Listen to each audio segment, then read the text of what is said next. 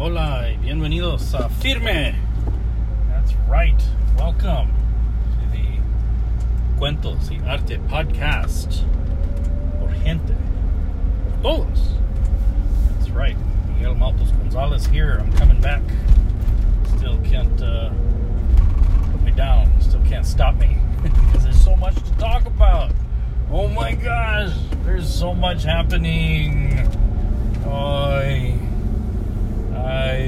There's just so many things going on, and today I had a very, and I'm going to say this, a very good, difficult conversation. I did. It had to deal a lot with some political things, some cultural things, and mainly it was with a person that I don't know personally. I don't know their history. I don't know where they're coming from.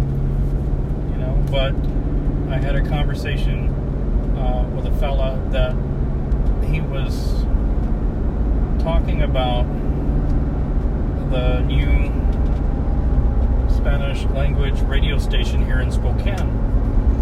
And basically, I'm not going to get into exactly what he said, so I don't want to have to repeat those words.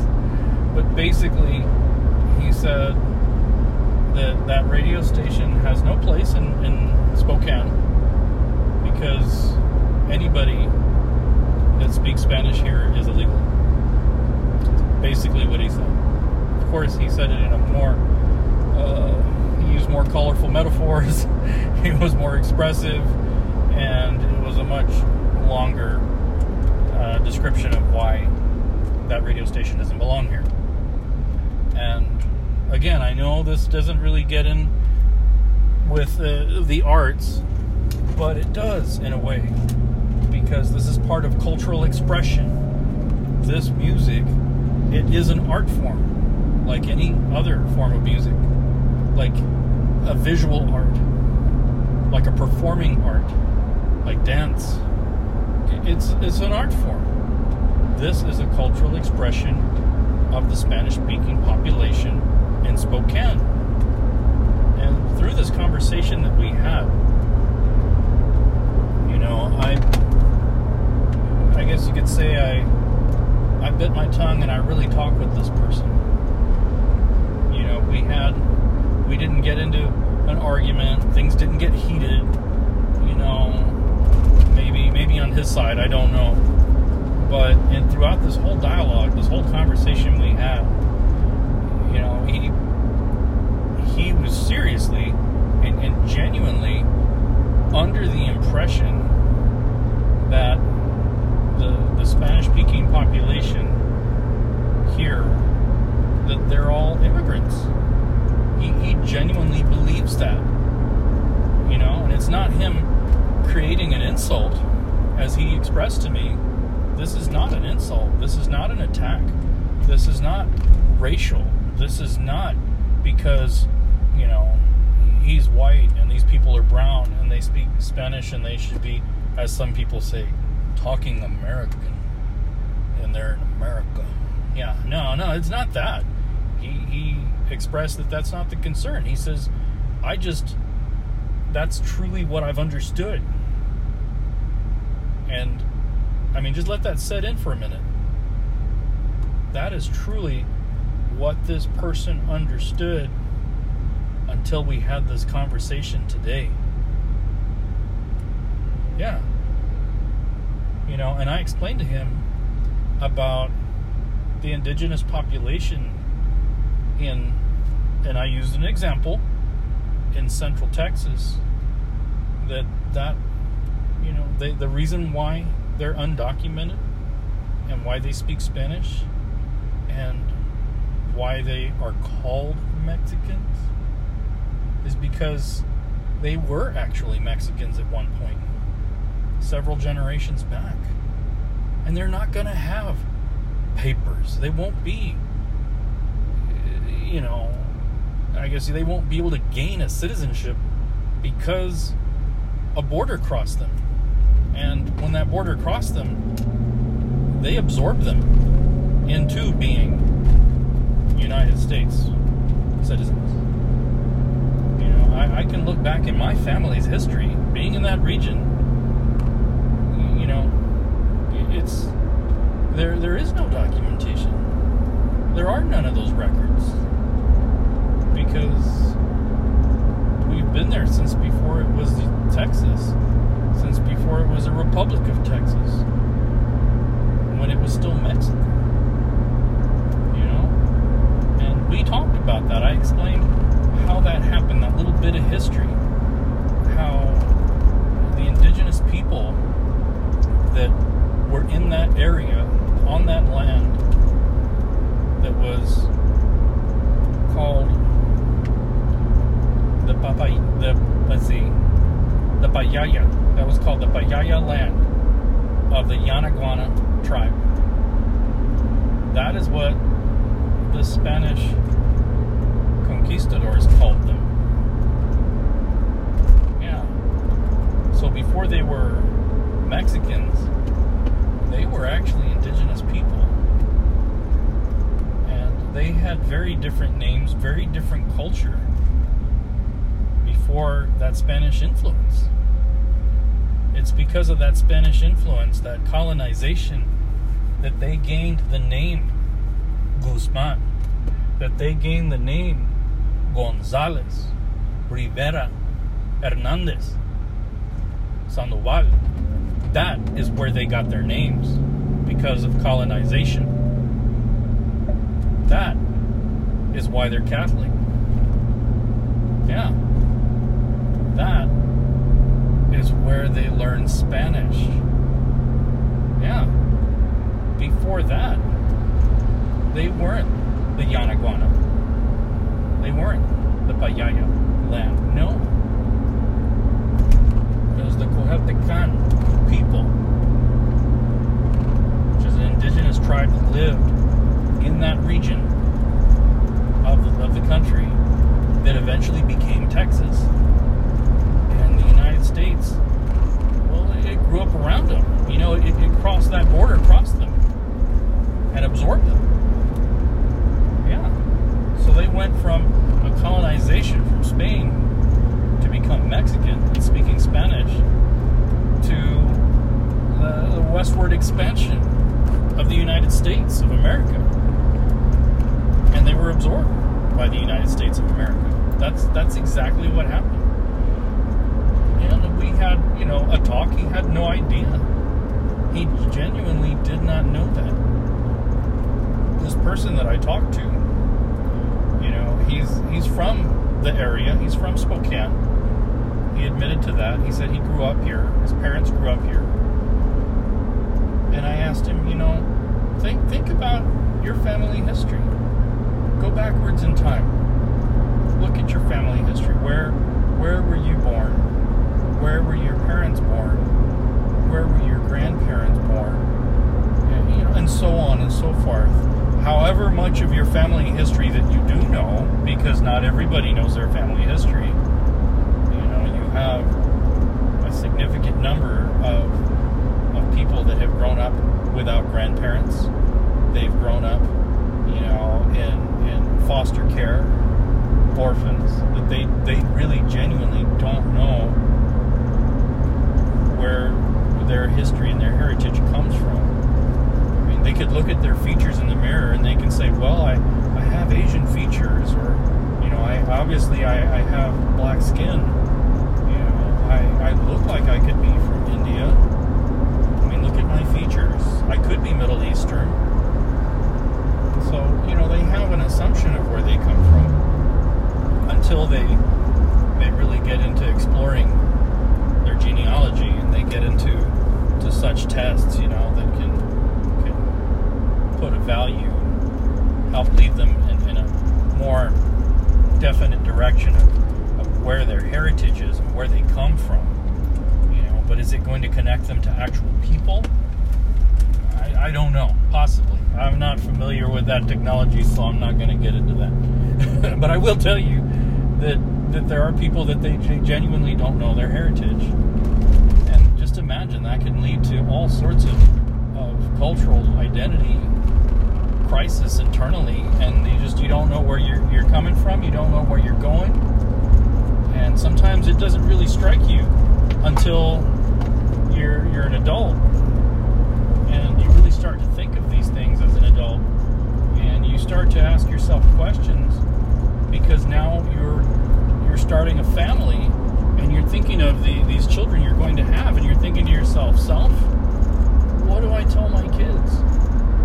You know, they know that mom has a heritage of this, that, and the other, or they know dad's history is, whatever, but where does the rest of their family come? They deserve to know. They deserve to have that understanding. And so as we talked about heritage, as we talked about family history, that's where the conversation went, into family history. And I shared with him a little bit of mine and kind of what's going on and how I ended up here in the Pacific Northwest, and how that in itself is going to change our family history, because as I've mentioned, I have a son that's here. He's a teenager, and he's going to spend the rest of his teenage years here until he's ready for college, and then he's going to go wherever he goes to school. But his friends will be here. He'll have relationships here. Will he have that high school sweetheart that he marries and has a family with?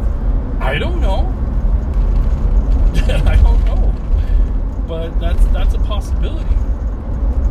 I have a stepdaughter that is considering coming to school up here in Seattle for a particular program. And she'll come up here with, her friends and her idea of culture, and she'll make more friends here. And where is that going to lead? I don't know. She doesn't know. So yeah, that's just showing how a family moves across a country, and how that influence can change and it can evolve. I have a friend that I've recently met here. His name's Manny, and he was born in California, but he spent a lot of his time growing up here in eastern Washington, in central Washington. And he's growing up here. He's a young guy, and he's got the rest of his life ahead of him. Who knows where his life is going to go from there? Who knows where the rest of my life is going to go? Is it going to go back to Texas? Will I stay here in Washington? I don't know. That's just it. We think we have a good beat on where we're going to be and what we're going to do until life changes. Yeah. So as we had this conversation, that was one of the topics we talked about. How life changes and how so much can happen from generation to generation, that it's not easy to draw a straight line on that family tree. No family tree is a straight line, because you've got a grandparent from here, a grandparent from there, a father from here, a mother that was born there, and so on and so forth. And it's a zigzaggy, crazy line, and there are so many families like that. And that is the norm. That is the norm. Now, not to say it's impossible that you could have family established in a town, and every generation grows up and lives in that town. That's a possibility, of course. I'm not going to deny that. Again, look at my family. The majority of our roots and our heritage comes from Central Texas. Yeah, Central Texas, that's it. And our generations, we've moved and gone all about this country. We have family that don't even live in this country anymore. We got family that lives in Italy and married into an Italian family there. And now their children are growing up in Italy and Sicily. Yeah. And my sister-in-law is married to a man from France. They have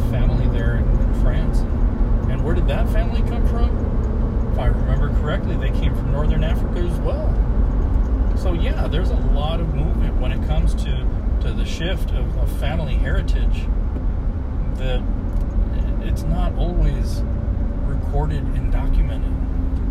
You know, we're talking generations ago before records like this were as consistent as they are today.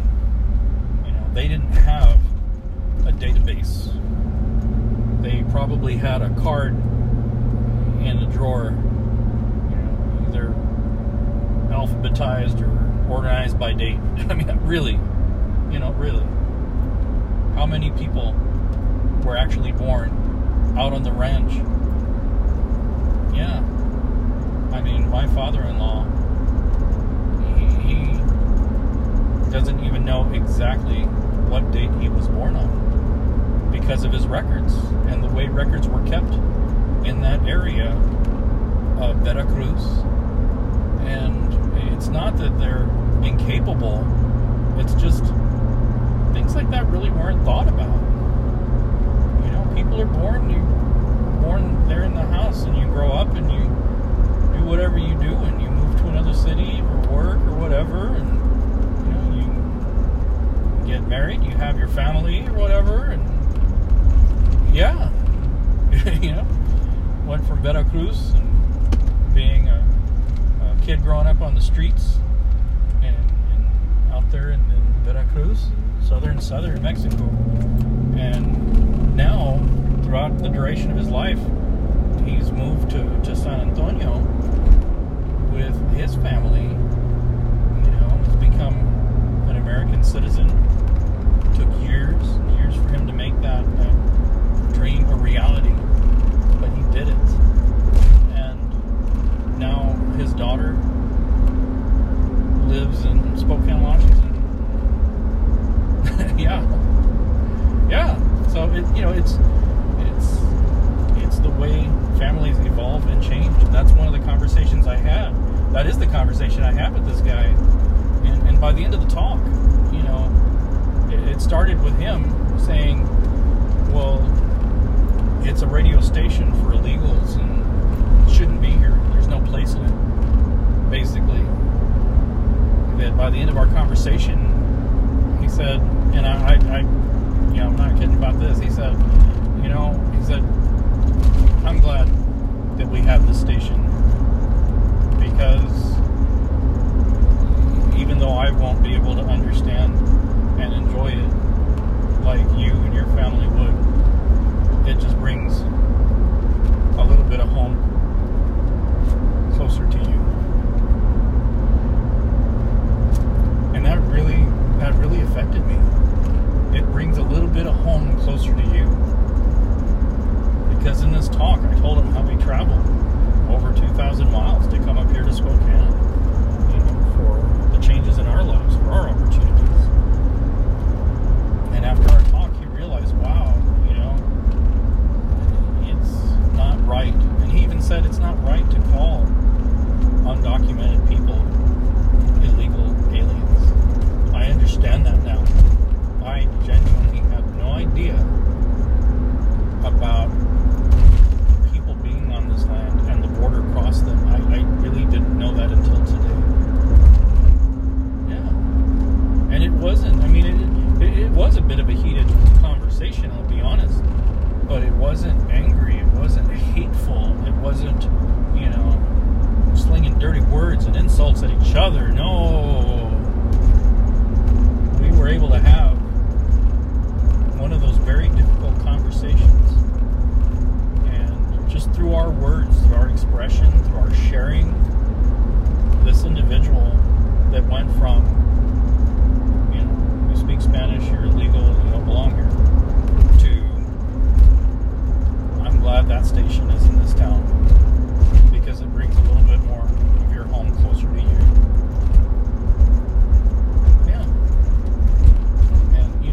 Parted ways.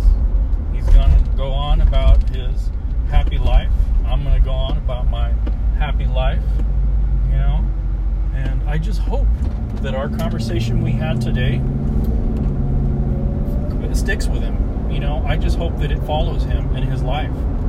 Because when he crosses paths with another person that speaks Spanish, or with a black person, or with a Middle Eastern person or an Asian person.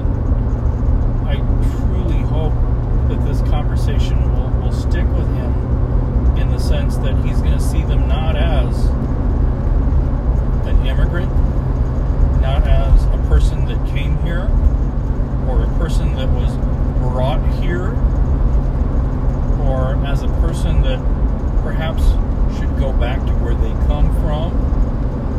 Yeah, I hope that he doesn't see that anymore, but he sees somebody that is just like he. Somebody whose family moved through the course of their life, and their path led to Spokane, Washington, where his path led. Yeah. I really hope that follows him throughout his days, And I'll tell you, this story's going to stick with me. I'm going to think about that.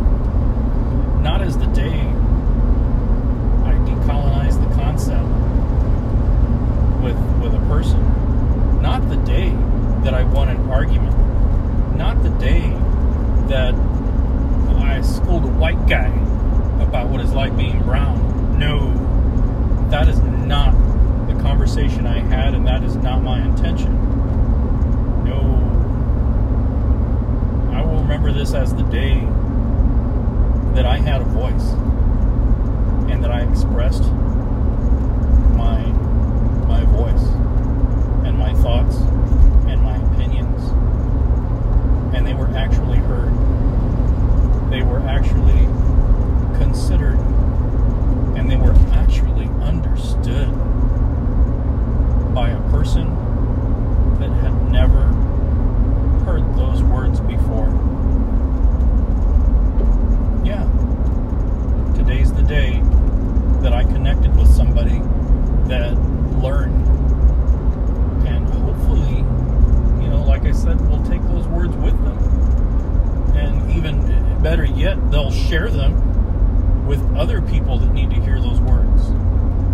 Because being a brown person, talking about inequity, that can go sideways real quick. I think many of you know that. Yeah, it can go sideways real fast.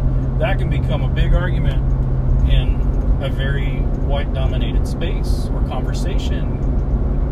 However, when you have a white person in that white space, and they can share the importance of inclusion, they can share the importance of how heritage travels and how that evolves, and the way a family's history can follow an amazing path. When you have that being shared by a white person in a white space, that is an alliance. That is inclusion.